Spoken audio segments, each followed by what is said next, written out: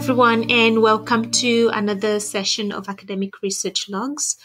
Today, we are looking at qualitative research and an introduction of some important concepts if you are undertaking qualitative research. So the first thing I've got on here is talking about approach to truth. When you're doing qualitative research, overall, it is believed that the real world and what we define as truth is what comes out of people's actions and their thoughts.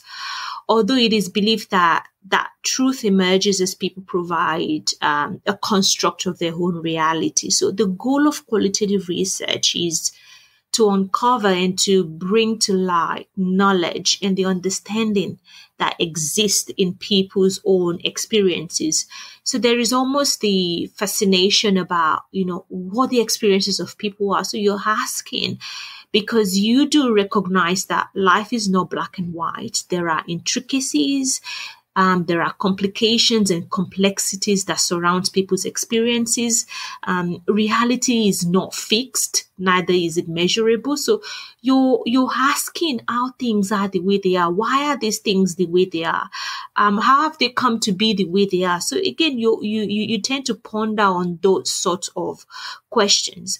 And again, the main aim is that you want to be able to uncover the meaning people construct as they interact with you. So the aim is not to generalize what the truth is, because of course people's realities are varied, but more importantly, you want to bring to light the taking for grantedness, those things that we kind of take for granted, the mundane things, you want to bring it to light. And these things, they're the things that we do. They're like routines and we might not generally talk about them, but those things, they are important. So moving on to the data collection, participants are not randomized like it is done in quantitative design. And when you're choosing your participant, and when people are helpfully providing answers for you, you need to think carefully about who will be most helpful to be able to answer that research question. Actually, I do have a video on how to select research participants in qualitative studies. So if you want to know more specifically on that area, I'm going to make sure that I attach the video to the end of this one. So you can just go and have a watch of that as well. So coming back to this, so language, again, it is another important concept when it comes to your data collection. The use of language, very vital when you're collecting data in qualitative research. And the reason is because, of course, you want the person to understand what you're saying and vice versa. So again, it is an important consideration if you are doing qualitative data collection. It is also important that you don't want anything that's going to be a burden to your participants. So you want them to feel safe. You don't want them to ever feel unsafe. It's important that if they feel unsafe, that you need to exclude them from participating. And when you're seeking participation, you also need to make sure that they understand that joining the study or giving you the experiences has to be of their own free will, that they don't feel coerced to join. And one thing that I've also found in my own journey of doing qualitative research is that participants often they feel valued when they're being listened to, or when they feel that someone's actually heard them. They do feel valued, which is also a good thing when it comes to doing qualitative research. Another important thing here again is the role of the researcher. Like, where is your place when it comes to doing qualitative research? As a researcher, you are a co-constructor. And with that, you come with your own biases, your prejudices, and at the same time, you're also an observer. And even some people say the researcher is the primary research instrument. But one of the advantages of this is that because you're very close to this process, it means that you are more alert and you can respond. You are much more flexible and adaptive to the changes that you're uncovering as they emerge as you go. So you are a co-contributor to the emerging concept. But another thing again is that it's important that you go with an open mind, because people come from various backgrounds, various cultures and experiences. And people's experiences and cultures and background doesn't fit into patterns and categories and things like that, because it's not black and white. But when you go with an open mind, it means that you're open to listen to what the participant, to the new insight that participants will share with you from their own personal experiences. That will happen. You will be faced with new insights that will challenge your own assumptions, your own personal judgment, your own biases will be challenged. So it's important. One of the things that I do, that I find when I get to this stage or before I get to this stage, is that I do a reflection of my own worldview, of my own assumptions. And often I would get a diary or a paper or something where I write questions like, okay, firstly, why am I doing this? Why am I investigating this area? Why am I interested in this? What do I think the answer would be? So that way I'm writing down my own prejudgment. So what are the things that I'm expecting that will happen? What are the answers that I'm expecting to get from the participant? What am I going to get overall out of all of this? So that way, having my own worldview kind of sorted in that area means that the voices of my participants can be heard, and it's not mixed together with what I'm thinking or what my voice is as well. So the types of data that you will find in qualitative research is mostly, one of the ways that we collect data is through interviews. And it's not often a structured list of questions where you're asking, this is question 1, tell me about this. This is question 2, this is question 3. It's often a conversation type of data collection and that's where you will be able to get the richness. And that's what sets qualitative data and qualitative style of research apart.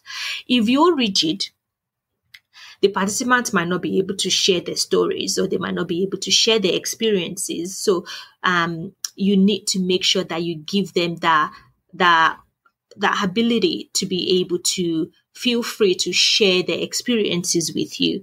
The participants will often be the one who lead the interview as well. Again, I've had situations where I've gone in, I've just asked one question, and that one question has brought about a lot of other interesting concepts and interesting experiences and stories that they were able to share with me without even going through question 1, 2, 3. I do make sure that if there is any questions that I feel like they haven't answered, I can go back and clarify and just say, oh, can you tell me a little bit more about this area? So again, it's not rigid. And as the interviewer, relax, don't spend the whole time trying to think about the next question and what comes after. If there's silence, I know it can be awkward, but you get used to it as you do more interviews, but silence is golden, as they say. It might be awkward at first, but it's okay. Sit with the silence. It does allow for some thinking time, not just for you as well, but for the participant as well. And when we think about data in the sense that, like I was saying before, data is quite rich and it is wordy. But what's good about that is that the data will capture the feelings, the emotions of the participants, as well as the meaning, of what the participants have said. And sometimes it's not even what they've said explicitly to you, it's in what they haven't said as well. And that will come when you start to do your interpretation of the data. When you're presenting your data in qualitative research, it is a raw form of presentation. So the data is raw, but then you offer interpretation of those data as well. Your data can be either audio taped or videotaped. They're often transcribed verbatim.